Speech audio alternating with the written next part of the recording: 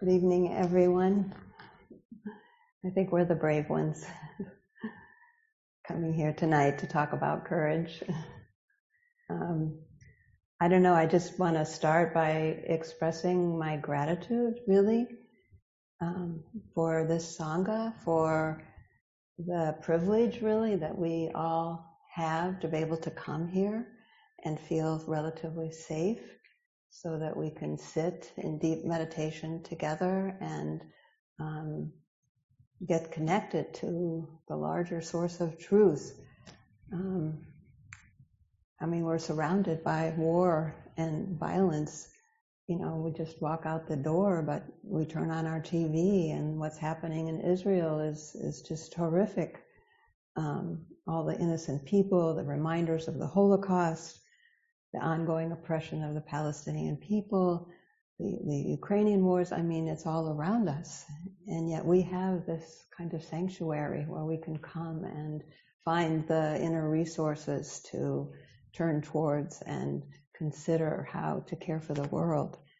And it's also true that racism is here in our home, in our home country. I think our civil rights pilgrimage was this visceral immersion into the history of the civil rights movement and facing in a different way the truths of the horrific violent backlash of white people. And we shared this a couple of weeks ago. It's still just hard to bear that even though Brown versus the Board of Education made it into a law that it's inherently unequal to segregate schools, the leadership in Alabama did everything they could to prevent the integration of schools, just as one example. And it was violence. And even the children were put on the front lines. This pattern of white backlash that it seems like whenever there's a success amongst the Black people or there's more rights that are enforced, the more the backlash. And, this is what's happening now.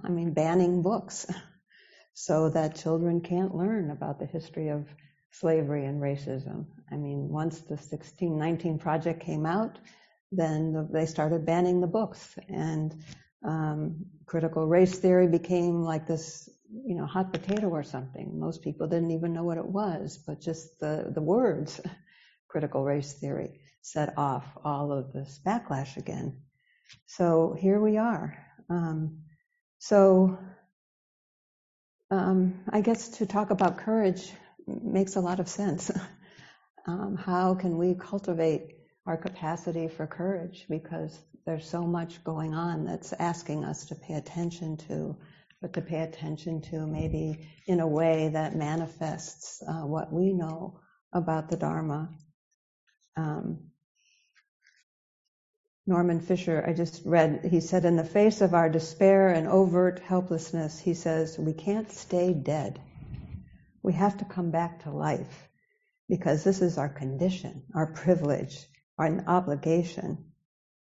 So we are people of privilege. And so to develop our capacity to act from courage is really what we're called to do. So I'm speaking for myself, but Malia's going to share her compelling stories too in a little bit. But, I feel like I've been inspired by what I learned going to Alabama. The courage, really, among the Black people to stand up for what was right.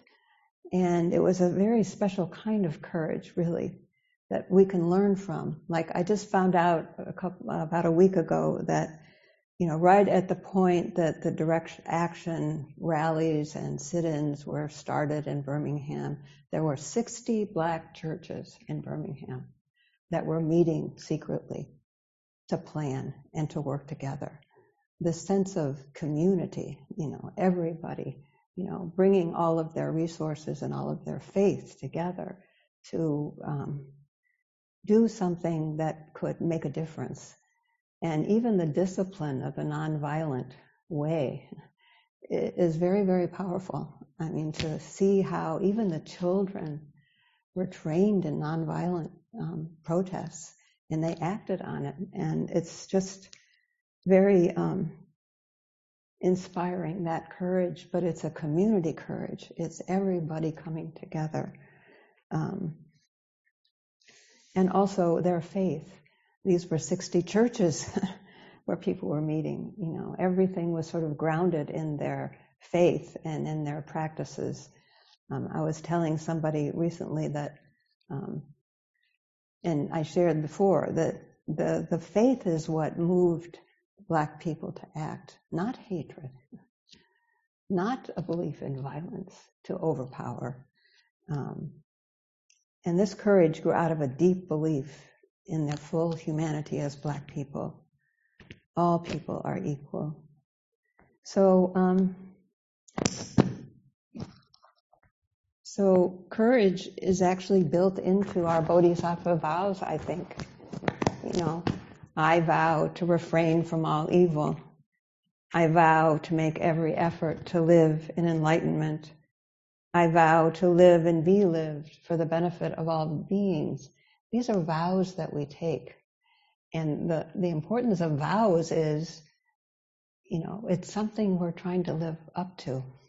It brings us out of our small selves. So those vows themselves, I think, support our capacity for courage. But what is courage? And so I kind of looked up different definitions, and the one that seemed to fit is courage is a mental or moral strength to persevere and withstand danger, fear, or difficulty for the sake of a higher value. Actions on behalf of higher values are what make change happen. And moral courage is the ability to act rightly in the face of opposition, shame, scandal, discouragement, personal loss, belittlement, rejection, verbal abuse. All of that. Not easy. But I really liked C.S. Lewis's definition of courage. He said, courage is not simply one of the virtues, but the form of every virtue at the testing point, which means at the point of highest reality. So courage is to act on the values, when it's really important. So tonight I hope we can all, courage has many faces, and courage is different for each of us, and I think we can learn from each other by our own experience. But I'm just going to share a couple of my thoughts, and then Malia has some compelling stories to tell, because I think underneath everything, courage is natural. It's sort of built in. It's our Buddha nature. Somebody said, it's an imprint, actually, of being immediately connected on the deepest level to life. So it's an imprint. It's already built in. And so, like the people who wanted to come on the pilgrimage, almost everybody said, I don't know, I just have to go. Sort of a natural response that wasn't something that they analyzed or thought about. It was like a whole body experience. And we chant, even as a mother at the risk of her own life watches over and protects her only child, so with a boundless mind should one cherish all living beings. It's built in. And I know that every one of us have had experiences where we acted from courage. And this is kind of, I'm embarrassed to share this, but like when I was 13, I was in this English class, and the teacher, I got really mad at him because he wouldn't let us study Shelley, because Shelley's poetry, he was a Christian, and we can't talk about religion in school. So I was already mad about this. But then we were sitting in class, and there was a bunch of us girls, and we were sort of passing notes around to each other. And he got really upset that we were passing notes around, and I happened to have the note at that point, and he demanded to see it. And before I knew what I was doing, I sat on it. I sat on the note. Because, I mean, I wasn't thinking, but, that's private. You don't have a right to read the notes. You can tell us to stop writing the notes, but you can't read them. And so, he threatened to fail me in class. He was so offended by what I did. So, I mean, we could analyze the skillful means of that action, but, it's built in somehow, I think. We have values that we just naturally live from. But also, maybe we have all the ways in which we hold back, where maybe we don't have the confidence, or maybe we get afraid, or maybe, we feel too helpless. There's all these reasons that we hold ourselves back. And so, even our white privilege is our unearned advantage, that we have so many comforts, we have so many opportunities just because we're white. And actually, I think there's a pressure within the white community to stay silent, to not speak out. And so to speak out becomes really scary. You're going to be kicked out of the group. And for me, many times I can see in an event that there's racism going on, but it's not until later that I think about what I should have said. And I feel like it's because I don't have enough practice. I don't spend enough time cultivating, okay, what would I say? And try to go back and rework certain moments like that. But we have a practice. Do not turn away. We don't avoid. We don't hold on. So these practices can help us stay honest about ourselves and our reactions. It's not just, yes, I'm courageous, but all the ways in which I wish I were, and I'm not. We also maybe hold back because so much emotion gets stirred up. And I apologize because I don't know his name, but I heard this long interview with the head juror of the Derek Chauvin trial, the murder of George Floyd. And he was black and the head juror. And he talked about this incredible challenge that just to witness this white man talking and seeing the movie of what he did stirred up so much in him that he could hardly tolerate being in the situation. And so it was by turning to his faith, praying every night, asking for clarity, that he could finally find a way to clear his mind enough to be courageous.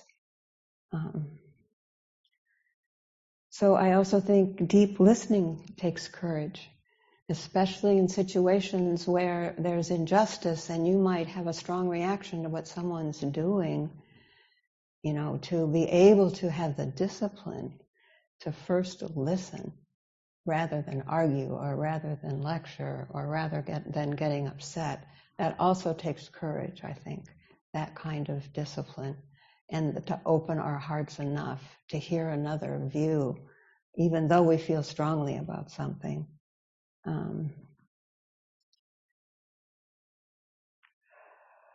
And sometimes courage requires that we can live with shame.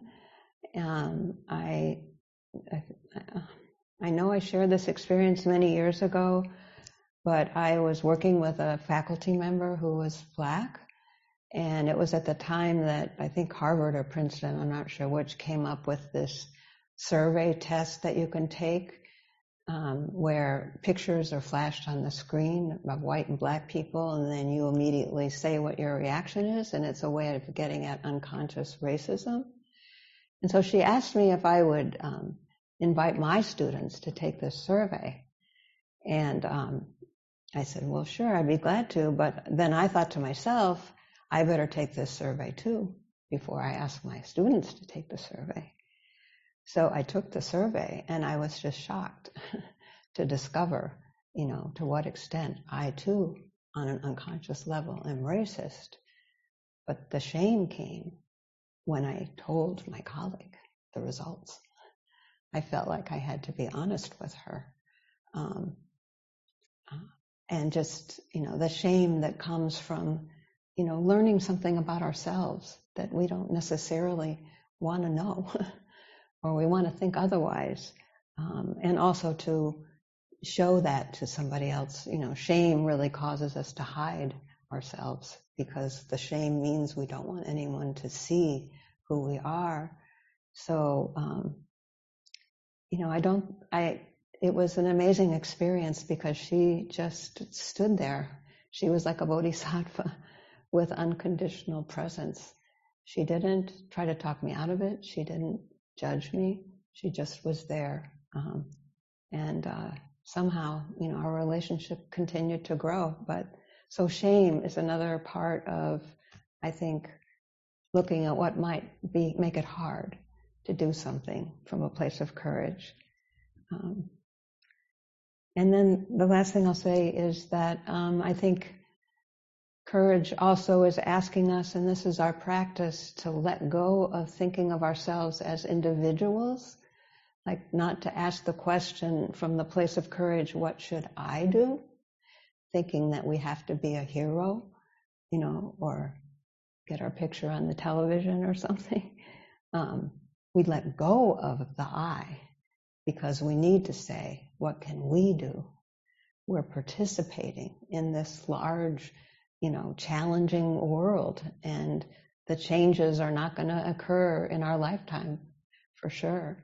But if we participate, if we let go of attaching to something I should do, then together, like in the African American community, together, maybe some way that we act and see the situation will contribute to something good. So these are just a few thoughts. And Malia will speak, please. Okay. Do you have your microphone? I do, yeah. Can you hear me? Okay. Very well. Oh, Not very well, did you say? A little faint. okay. Well, can you hear me now? Yes. Okay. I was thinking today about what an unpopular topic courage is. Like, you don't read much about courage, or people don't really talk about it or aspire to it that much. It doesn't come up in the news cycle very often. And I feel like it hasn't really been a popular topic since I was in elementary school.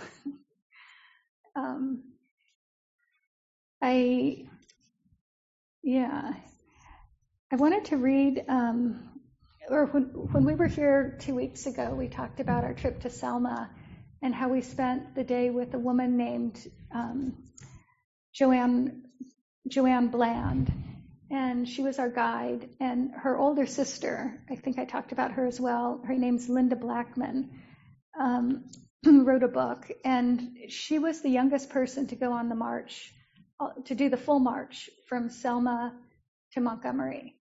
And I guess, thousands of people began the march, but the National Guard only allowed 300 people to do the bulk of it. They could only protect 300 people. And then a lot of people were able to join the final day. So she was in this group, the sister. And so she talks about it in this book. And these are her words, actually. So she was in the first march on Bloody Sunday, and she was attacked really brutally. She was 14 and called names by the police officer, and she was unconscious and bleeding from her head, and it was horrible. And then there was a second attempt at the march a couple days later, and that was the one that Martin Luther King decided to interrupt it and didn't go forward. And then I think it was 2 days after that, they got they were assured by the federal government that they had the right to march and would be protected. And so anyway, this is Joanne Bland's sister, and she says, so she's talking about the second day. So, and we actually, when we were in Alabama, we drove along the route that they walked, and our driver pointed out, the various campsites where people camped. And everybody was together. There were these 300 people. It was 5 days. Right. Yeah, 5 days. 5 days, 4 nights. And it was actually a big logistical challenge, because folks who provided the camp, the campgrounds, they allowed their property to be used, for people to camp, were effectively run out of town afterward, the white people. People stopped going to their business. They were threatened. They couldn't live there anymore, etc. So anyway, we did see the various campsites. And so she's talking about how she woke up on day 2. And she says, the next morning I woke up on the ground, wrapped in a blanket, my head on the little canvas bag that held my stuff. All around me, women were waking up, maybe 150 of them, lying in long rows. It was March 22nd, 1965, my 15th birthday. When I left the tent, I walked out into a foggy, dreary morning. In front of me, I saw 3 white National Guardsmen. Now, there were maybe 100 guardsmen around, but I just focused on those 3 because they were looking right at me, and the long steel bayonets of their rifles were pointed at me. In my eyes, they looked exactly like the white troopers who'd beat me on Bloody Sunday. I started screaming and I couldn't stop. I was scared they were there to kill me, to finish the job they'd started 2 weeks before. I was terrified. All I wanted to do was go home. Running back to the tent, I yelled, "They're going to kill me. Don't let them kill me." I grabbed Ms. Mary, crying and yelling, "They're out there to kill me. I've got to go home." A lot of people came running, and the National Guardsmen surrounded our tent. They wanted to know what was wrong too.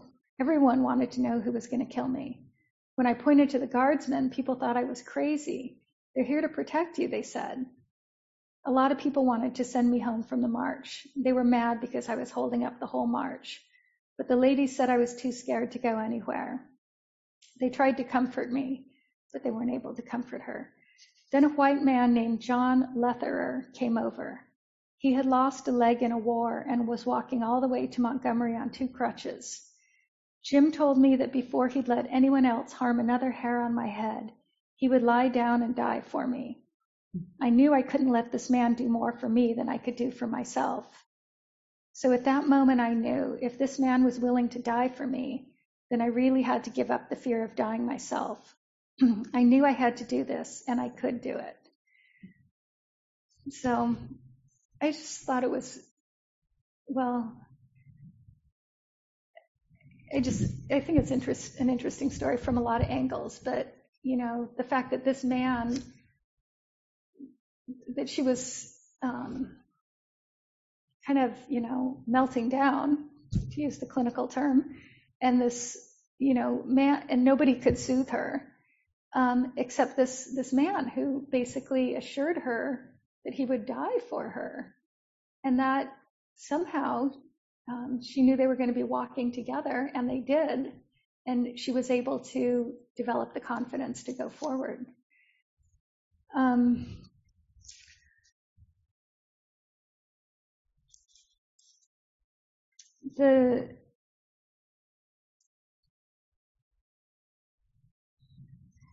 I was telling Doralee that, when I think of my own, situations where I feel like I need to muscle through things. And speaking of courage, I realized the last time I really saw it as a prominent theme was on The Wizard of Oz, where, the lion is searching for courage, and the scarecrow is looking for a brain, I think, and the Tin Man wants a heart. And I always completely identified with the lion, needing the courage. But I found for myself, when I can become pretty good at pushing myself through to do things, but it's not very effective unless I feel like unless I can sort of back off and sort of be more compassionate to myself. And when we were in Montgomery, we went to the Legacy Museum. And I was pretty apprehensive, actually, about going because it focuses, I had heard that it was very graphic about the lynching and the terror that people endured. So I had to sort of very consciously focus on my breathing the whole time I was there. It was like a 4-hour trip. You want to spend several hours there because it takes courage, really, to look at what was portrayed in this museum. We talked last time about how extremely gentle and kind the staff at that museum were. Like, really remarkable. I mean, clearly it wasn't by accident. We didn't just all happen to bump into people who were really, really kind to us. But I think it must be in recognition of the fact that you can't take in this experience otherwise.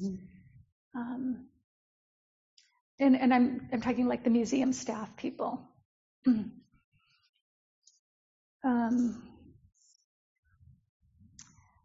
So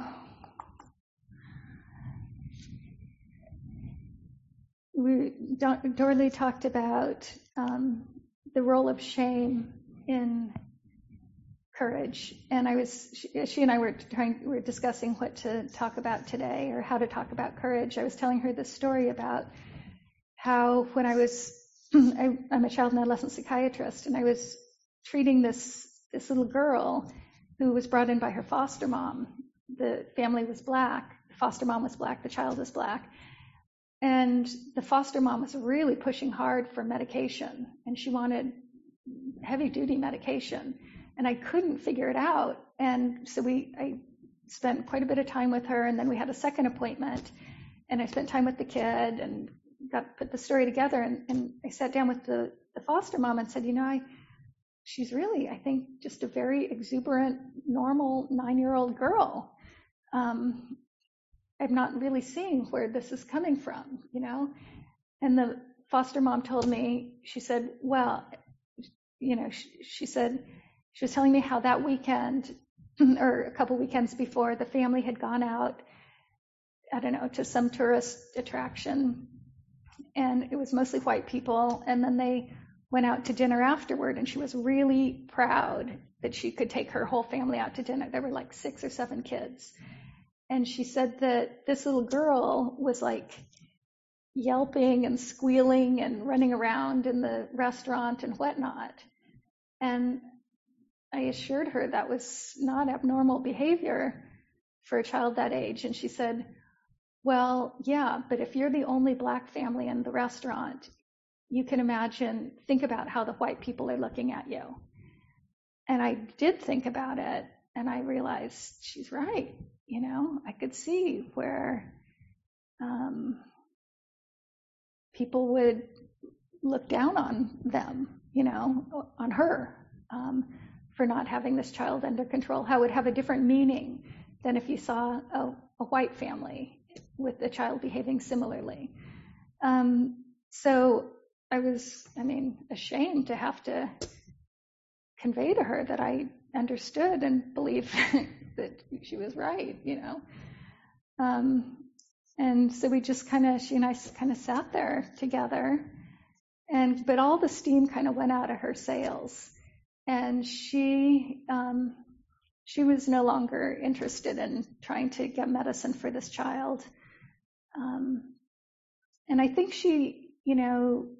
I assume she saw me as part of the dominant culture and an authority figure, and then when I conveyed to her that I believed she was right, she wasn't fighting it anymore. We were both kind of sadly peaceful together. Anyway, so those are some stories. And then I was telling Doralee a story last week. I was in line at the Goodwill. So the way it is in my town, you drive up and you have your stuff in the trunk and you wait behind the crosswalk. And then when it's your turn, the guys come with their big bins and they help you load the stuff. So I was at the front of the line and this woman pulled in and kind of looked at me, made eye contact, kind of seemingly apologetically, and then pulled in right directly in front of me. And I thought, oh, she's got to make a U-turn in this parking lot or something. And so, but then she didn't move. She stayed right there. And then she popped open her trunk and the guys started helping clear out her stuff. So she basically, jumped to the front of the line. And for me, I mean, I didn't want to, my natural tendency is just to let it go. But then I got out of the car and I looked and there's like 3 cars behind me. So she's not just cutting in front of me, she's cutting in front of everybody. So it's sort of on me to speak up. So I called out, I said, there's actually a whole line here. And she just stared at me. And the guy stopped loading her stuff into the bin and he said to her, I'll help her and then I'll come back and finish helping you. And so then he started helping unload my stuff and I was kind of mad and I considered saying to him, she just jumped right in front of the line. But then I thought, well, this guy, he's like a 25-year-old kid. He's just trying to keep peace here, keep things moving, let it go, And so I did. I didn't say anything. I unloaded my stuff and then I'm leaving. And the man in back of me is calling out to me and he thanked me for speaking up. And so it was an example, because I don't have many, in which I felt like I handled this situation somewhat skillfully. From kind of considering, in that I acted, kind of noticed how I felt throughout, kind of considered telling the worker, decided it was better not to, and to let him do his job. And then, anyway. Yeah, you spoke out. I spoke out when normally I probably wouldn't have. Yeah. I must say that since the Alabama trip, I am much more inclined to speak out, though, including not speaking out feels more dangerous to me, actually, since the trip. Like much more serious and much more dangerous to not speak out. Anyway, those are my stories.